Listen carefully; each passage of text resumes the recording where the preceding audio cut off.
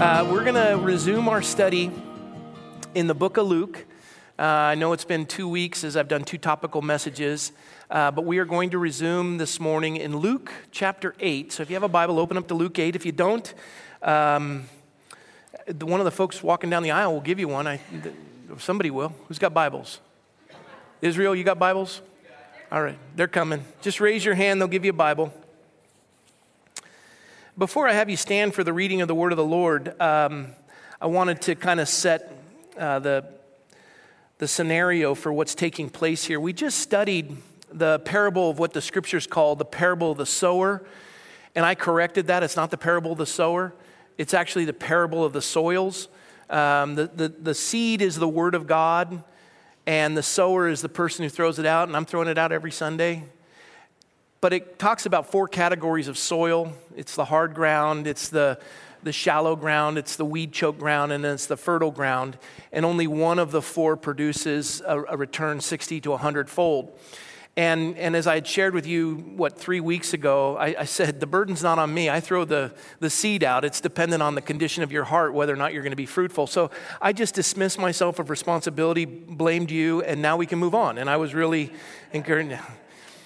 But it is the condition of our heart to receive what it is God's sharing with us. And as we went through that, the Lord is talking about the power of His Word, that ultimately it produces fruit to bless others. And that's a fruitful life, one that's focused on others. And immediately following this teaching of the parable of what I call the soils, the Lord then goes into verse 16, and He talks about this idea of a lamp. He talks about this idea of light, and he coincides it with his teaching on the Sermon on the Mount with the Beatitudes when he says you're a city on a hill. And he points this out, that you don't want to cover this light, you want it to shine. And the Bible says, let your light so shine before men that it glorifies your Father in heaven. And the idea is, especially in the Sermon on the Mount, it says you're the salt of the earth, and salt penetrates, light illuminates.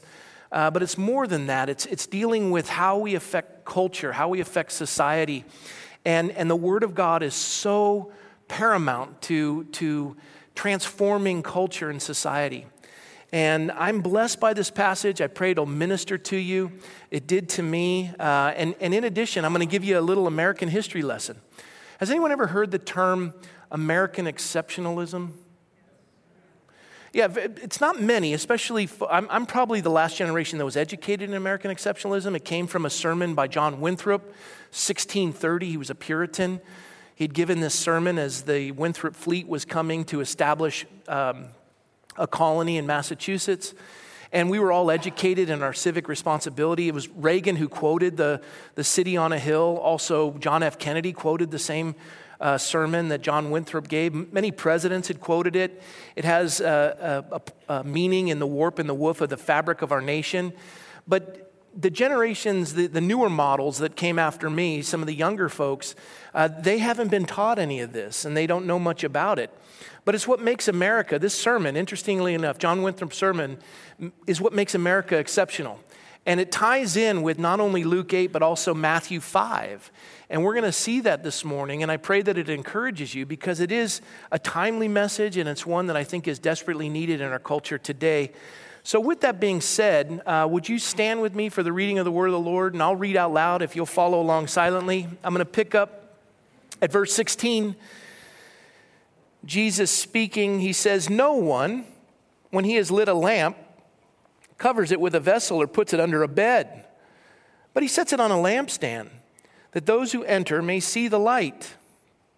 For nothing is secret that will not be revealed, nor anything hidden that will not be known and come to light. Therefore take heed how you hear. For whoever has, to him more will be given, and whoever does not have, even what he seems to have will be taken from him." And then Jesus adds this portion, and Luke lists it. It says, "Then Jesus' mother and brothers came to him and could not approach him because of the crowd. And it was told Jesus by some who said, 'Your mother and your brothers are standing outside desiring to see you.' And his response is interesting. Jesus answered and said to them, 'My mother and my brothers are those who hear the word of God and do it.' Had I said that to my mother, I'd be picking up my teeth with my broken arm. But what the Lord is saying is it's important to not just be a hearer of the word, but a doer. You obey what God commands. And so he emphasizes that, and then he goes through the power of the word. As we'll see later, he calms the raging storm. He casts out demons simply by his spoken word. Why? Because his word is true. Jesus said, I am the way, the truth, and the life. And he also says he's the light of the world.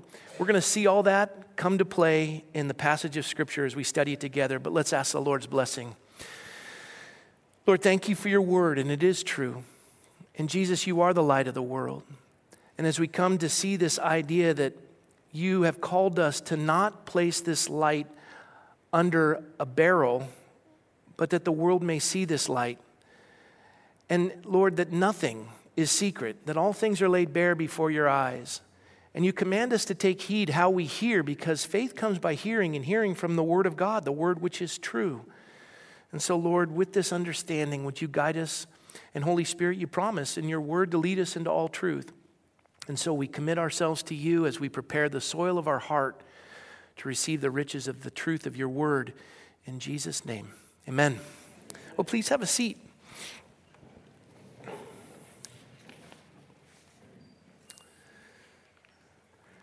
I put the passage of Scripture up here. No one, when he has lit a lamp, covers it with a vessel or puts it under a bed, but sets it on a lampstand that those who enter may see the light.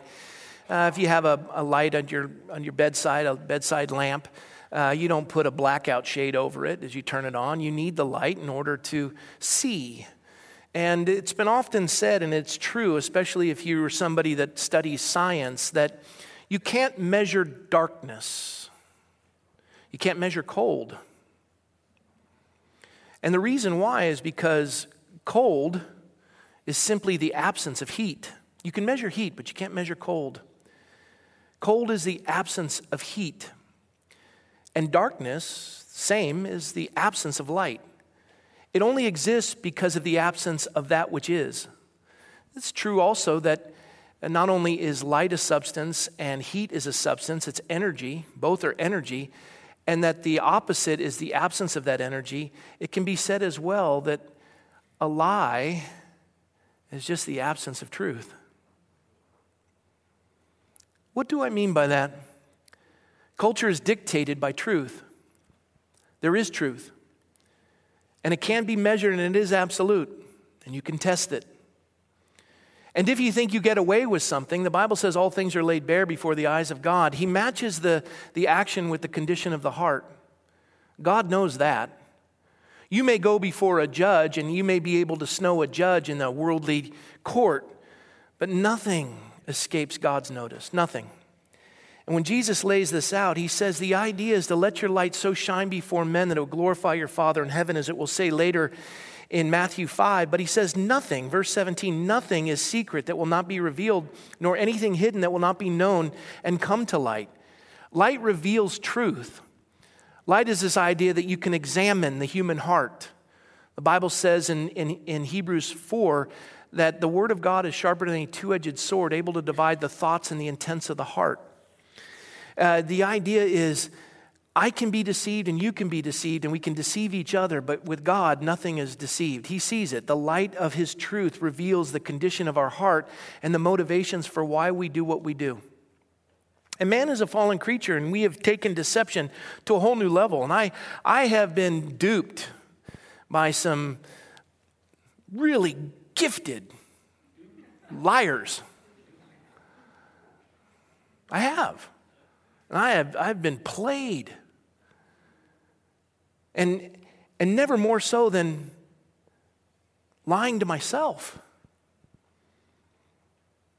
And putting myself in circumstances and situations that have nothing to do with what God desires. And convincing myself that somehow I'm right when all along I knew deep inside I was wrong. It's by his word, as you read it, that the word of God is the only book in the world where we don't read it, it reads us. That's why a morning devotion or an evening devotion is so vital, because it aligns you with truth, expels the darkness, takes out the light so that the substance remains. Substance. Something you can put your life on and bank. It's a foundation that you can build upon. Not shifting sands of deception, but the reality of truth. And then The author, Luke, goes on to say, therefore take heed how you hear, because faith comes by hearing, hearing from the word of God. For whoever has, to him more will be given, and whoever does not have, even what he seems to have will be taken from him. What does that mean? Well, the idea is we enter into this world and we are communal. We have to dwell together. And the idea is we need sustenance on this earth. And so we connive and we scheme. And the idea of giving and the idea of surrendering, the idea of being part of God's kingdom, and this idea of a city on a hill, or this idea of being a light to a dark world, we even use church as a benefit for ourselves. And God knows that when we give, are we expecting in return?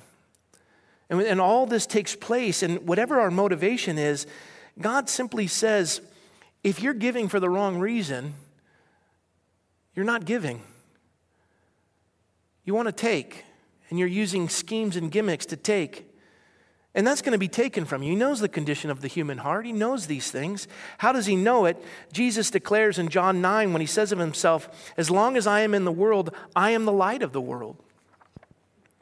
I'm the one who brings light where there's darkness. I reveal the crevices of the heart and all those areas of darkness. And he says in John 1:5, the light shines in the darkness doesn't comprehend it. How do you know? How did you know that about me? God says, all things are laid bare before my eyes. I know everything about you. You've been fearfully and wonderfully made. You've been knitted together in your mother's womb. I know you may be able to deceive everyone in the room, but I know you. I've always known you. One of the messianic prophecies that was quoted at the coming of Christ when he entered into Zebulun and Naphtali, this idea of what was declared in the Christmas story was a quote out of Isaiah 9. And it says, the people who walked in darkness have seen a great light. Those who dwelt in the land of the shadow of death, upon them a light has shined. You see, when truth is removed from a culture, death prevails. Death is the destruction of substance. And the idea that when light is no longer existent, then deception takes control and people die. Life is no longer cherished. Children, elderly, we wipe them off the face of the earth. Those who are less than us, and we enslave. And all of a sudden, this takes on a whole chaotic and demonic realm. And when Jesus entered into Naphtali and Zebulun, when he came into Capernaum, which was that region, this is where he began his earthly ministry in the darkest region of the world that was a trade route from Rome. And he came into this region and he began to preach this light, this truth, this substance that would transform mankind and the world as we know it today. And all this was declared there in Capernaum on the Mount of Beatitudes when Jesus gave what is called the Sermon on the Mount, which is almost in direct correlation with Luke chapter 8 that we just read. And here is the passage of Scripture in Matthew chapter 5. He says, you are the light of the world, a city that is set on a hill that cannot be hidden. As it said in Luke 8, you can't cover it. It cannot be hidden. You're a city that is set on a hill, and you cannot be hidden, nor do they light a lamp and put it under a basket, but on a lampstand, and it gives light to all who are in the house. Same thing in Luke 8. Let your light so shine before men that they may see your good works and glorify your Father in heaven. This is a profound passage of Scripture. And the Lord emphasizes, and we see the same picture in Luke 8, and he uses this term, a city that is set on a hill. A city that is set on a hill. He's deliberate by that statement. The word city in the Greek means polis, where we get the word politics. Oh, there he goes again. He says it's a polis that is set on a hill. It cannot be hidden. And the idea is let your light so shine before men, mankind, that they may see your good works and glorify your Father in heaven. Before I get into this concept of city on the hill, I want to reemphasize what I talked about earlier, that cold does not exist. In reality, cold is only the absence of heat. Darkness is in reality only the absence of light. Evil is only the absence of God, and a lie is only the absence of truth. This is important to note because anything of substance that will remain, that will go on to eternity, has to be regarded in relation to what exists, what is significant. Truth is significant. Light is significant. Heat is significant, right? God is significant. Now, all those other things exist by the absence of what is significant. The reason why I wanted to emphasize that is that brings us to the passage that said that we are a city on a hill. And the idea is a city that is set on a hill cannot be hidden. This is a term that Ronald Reagan used, as did John F. Kennedy and 6 other U.S. presidents, referring to one of the most remarkable sermons that had a great emphasis on the future of our nation and is knitted into the warp and the woof of the fabric of who we are that brought us this concept of American exceptionalism. Now, for those of you who have dismissed it, you didn't get this education, you want to walk out, at least stick around to grasp what this is in case you've never studied it before, and then go back and do your own research. But don't dismiss it because it flies in the face of something that you've been inculcated with or indoctrinated with. Listen. Test it, see if it's true. But this idea of a city on a hill, you see, the Arbella was Governor Winthrop's flagship. And while he was on the Arbella, this ship, he gave a sermon. And the title of the sermon was A Model of Christian Charity. A Model of Christian Charity. I'll read to you the backdrop. It was given aboard the Arbella not long before reaching New England. Winthrop referred to their new place in the New World as a city on a hill that would be watched by the world in order to inspire these new Puritans. The work you're going to undertake will affect the rest of the world. The significance of this small group of people on this little ship would affect the rest of the world as we know it. He began his sermon by stating, God Almighty, in his most holy and wise providence, has so disposed of the condition of mankind as in all times some must be rich, some poor, some high and eminent in power and dignity, others in poverty and subjection. He explains that the rich are permitted wealth not for their own benefit, but for the glory of his Creator and the common good of the creature man. God permits one man to be wealthy so that the wealthy man may share his riches with the poor man, benefiting both, not out of obligation, but out of adoration. A willingness, not an obligation. Winthrop summarized these 2 rules with an overriding law, that mankind is commanded to love his neighbor as himself. He acknowledged that a person is responsible to make provisions for one's family and also for the future. But the overriding principle, if thou lovest God, thou must help thy brother. The point is this: we're to provide for our family. The Bible says a man who doesn't provide for his family is less than an infidel. And we want to watch the economics of our home, right? I was with my son and Michelle. We visited him. And I've seen the faithfulness of God in my life. And as I'm with my son, whose whole life is ahead of him, and he's examining different opportunities within the Navy, and he's looking at his future, and I'm looking back a little bit, and he's looking forward. And it came to a head when we were in a restaurant and I was watching the Dodger game. And at the time it was 3-2. They were playing in San Francisco. It was last night. And watching the Dodger game. And then they seated us and I could still see the television from the table. But I couldn't tell the score because it was so far away and everything was a blur. And I said, what's the score, Daniel? And he turns with these 20-10 eyes. Eagle. He goes, it's 7-2, Dad. I couldn't make out a word on the screen, and the little down, 7-2. I go, no. He goes, no, it's 7-2. And somebody pulls it up, and I'm like, yeah, it's 7-2. I'm like, and he goes, Dad, you're getting old. Well, you're paying for the bill. He said, you're getting old? I said, no, I'm getting older. But I shared with him, I said, you know what's interesting, son, is where I'm sitting at 54, almost 55, I'm sitting with my back to the engine of the train. And so we're going that direction. And as I look out the window, everything's flying by. But as I take my gaze off of immediacy and look this way, I have the expanse of my past. And I can take it all in leisurely and enjoyable. And there's lots of wisdom to be gleaned from seeing these things. You, however, are facing the front of the train and everything's passing by. But I have the advantage of wisdom to look back and see the expanse of it.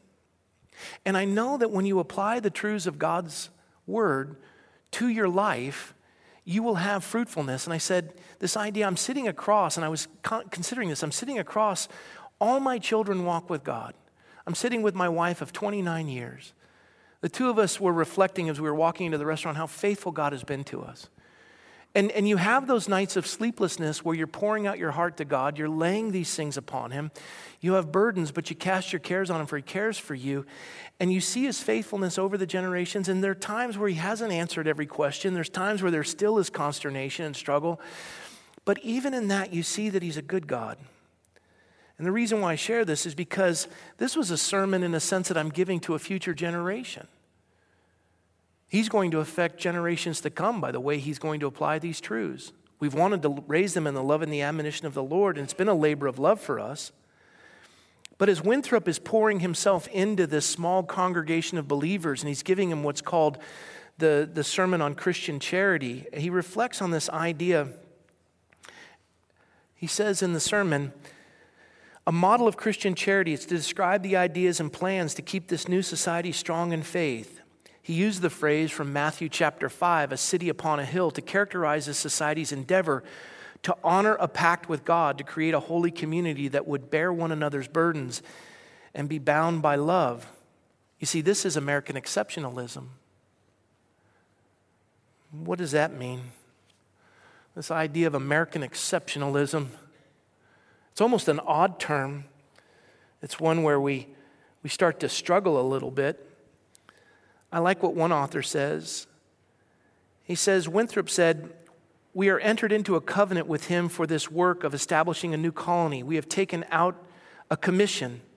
He warned the congregation, the Lord will surely break out in wrath against us if we fail that commission by putting the interests of others and of the colony above our own interests. Seeking great things for ourselves and our posterity, the Lord will surely break out in wrath against us and be revenged of such a people, and make us know the price of the breach of such a covenant. And finally, Winthrop called upon his listeners to commit themselves to brotherly love and unity, setting the needs of others of the community above one's own needs. We struggle with that. Generosity is not a natural thing unless we're getting something in return. Why would you give to anybody that which is yours? They got themselves in that mess. Why would you help them? And the fascinating thing is, why let the church do it, or why do it in a realm of charitable giving? Let's just create a government that'll do it for us. Because government is so efficient.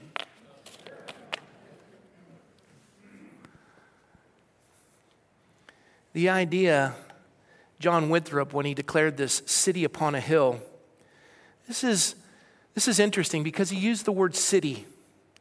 And I said earlier, it's a term that comes politics. It's derived from the Greek word polis, city, which means the city-state. Greeks made no distinction between the state and the government and the state and the society. They never differentiated between personal life and social life. Hence, the Greeks' politics was a total study of man, society, state, and morality. There's no separation between the way in which you govern your lives and that which God dictates. We're all to have this mindset when we step into a realm where we live together. And that applies to any system. This city is a place you enjoy living, and you have a voice in that city as we dwell together, we shop together, our kids go to school together. We're endeavoring for unity. We look at the concerns, we see some of the poverty, we see some of the concerns, we see what happens to us, and as a community we come together. But where does that generosity come from? When I had shared with you about the VCCF, the Ventura County Community Foundation, $8 million came in, over 70% of it from the Conejo Valley. The generosity of people. You see, this is a polis. This is a city committed to all of its citizens. And Winthrop was addressing this. Politics is not the mere institution of governance, but a mechanism for achieving societal goals. It also includes matters concerning the allocation and transfer of power, public policy, and economics of society. And then it brings us to this word economics. It's from the Greek word oikonomia. It means household management. And that brings us back to the passage. How does your family live? And what dictates your economy? How do you manage your home? You see, God doesn't require a tithe because he needs your money. That's not the point of the tithe. Tithe means tenth. It's to establish who is primary in your home. God says, the earth is the Lord's and the fullness therein. It's all mine. And I make you a steward of it. And so that you never lose sight of who's in charge of this economy, you start with me first. And I'll let you do what you please with the other 90. I don't preach this because there's a need. This is what the text says. Every time there's been a need in the church, God has met it. And oftentimes by people who don't attend. And that's not to dismiss the generosity of the fellowship. That's not the point. The point is economio. How do you manage your home? If God isn't preeminent and he's not first, why would that be the case in society? Why would your children transfer that? What you spend your time, treasures, and talents on is what dictates who oversees the polis, the city, the governance, and the household management. And that's really what a society is. It's a bunch of families dwelling together. And as a community with this city on a hill sermon that John Winthrop gave that established American exceptionalism, what he declared to those who were present was that we're going to dwell together and we will be our brother's keeper. We will be generous. God didn't give us wealth so that we could buy more things. He gave us wealth so we could be more significant in the establishing of his kingdom come, his will be done on earth as it is in heaven. We've come to a place in our life where we give God a tip. And we wonder why society is falling apart around us. When in reality, he's not even king of our home. And as we examine this, that was one of the hardest things for us as a family because we would be working at a church being paid pittance, and to do a tithe from that was unbelievable. And I always used to say, if I win the lottery, I'll catch up, God. If you don't give when you have little, you won't give when you have much. It's a condition of the heart. Who do you trust? You can't serve both God and mammon. It's an opportunity to release your kung fu grip on the possessions because the reality is everything is laid bare before the eyes of God, and it has nothing to do with possession but a condition of the heart and the position of the heart. There's no U-Haul van that follows the hearse to the cemetery, and I always get a kick of people saying, I'm going to leave this to you when I die. You don't leave anything when you die. It's no longer yours. It's not like you're from the grave going, and I want that to go to that person. That doesn't work that way. The idea is, God, it's all yours, and I'm here to serve you. What would you desire to do with that which is yours? How can I bring you the greatest glory and put you preeminent in my family, in the oikonomos, the household management, to establish a polis that would be a city on a hill where our light would so shine before men that it would glorify our Heavenly Father? Let your light so shine before men. What do we do in relation to that? And you say, well, how is this American exceptionalism? How is this sermon in 1630 of a city on a hill, a polis, this economics, imploring the people to make a covenant with God that he would be first and preeminent and we would care for those around us and have a heart of generosity? It's real simple. Look.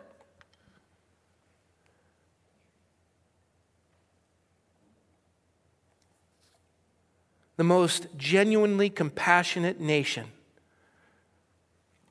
Share of the gross domestic production and the generosity, voluntary social expenditure. That's America. Whenever there's a hurricane, a tsunami, an earthquake, when anyone's in trouble, we come and we help. And we give. We give. We give generously. I'm blessed by this because in this passage in Luke chapter 8, the Lord's commenting that this is a declaration of light. Why do we give? Because anything we have was first given to us. And we declare, for God so loved the world that He gave. He gave. Our God gives, and so do His children. That's America. More importantly, that's the kingdom of God. Now, America's giving is declining because our love for the Lord is. We've fallen more in love with the gifts than we have with the giver of the gifts. We're becoming more and more stingy, and He's becoming less and less significant in our lives.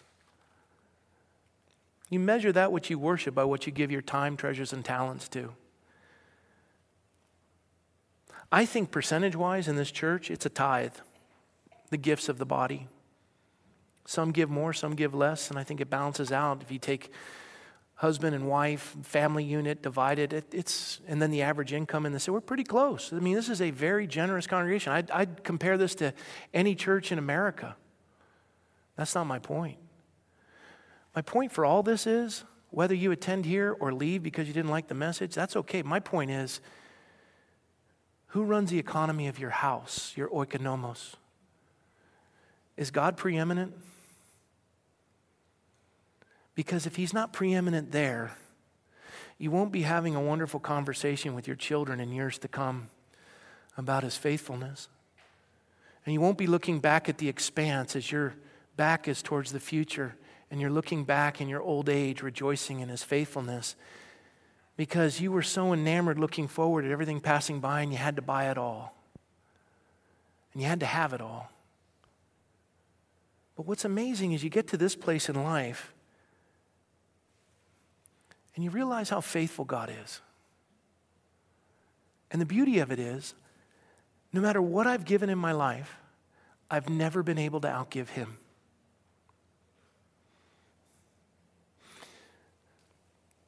The last thought was,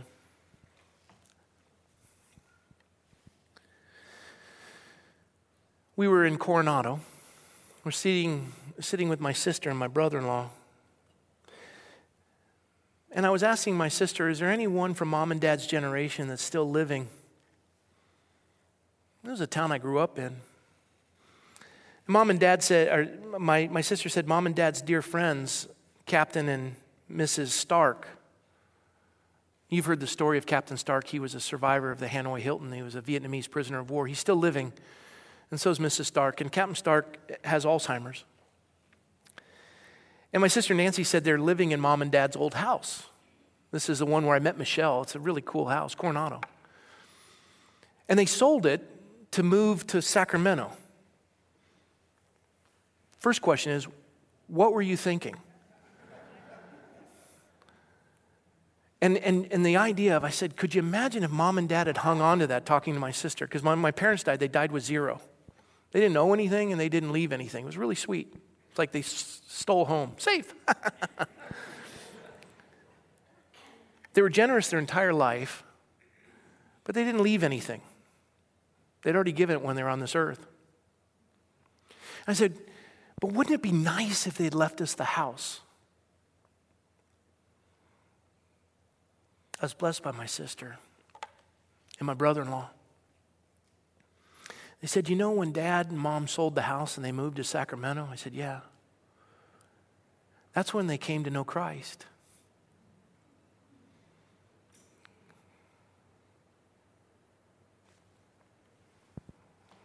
There's a mansion in heaven that they're enjoying now.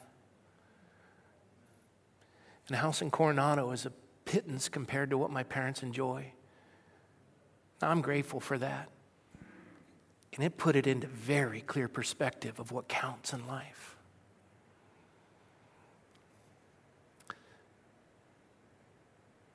I came home, and I think the reason why I was awake most of the night praying, I was humbled. And I just spent time thanking him and giving him areas of my life that I hadn't surrendered. I was praying for folks and just enjoying his presence. And it's amazing to fall asleep and awake in doing that. It's one of the most restful sleeps I think I've ever had. I love that idea of a city on a hill. My parents live there now. It makes Coronado look like Compton. Truly. What are you holding on to? Let him have it. Give him your life, and you'll never be able to outgive him.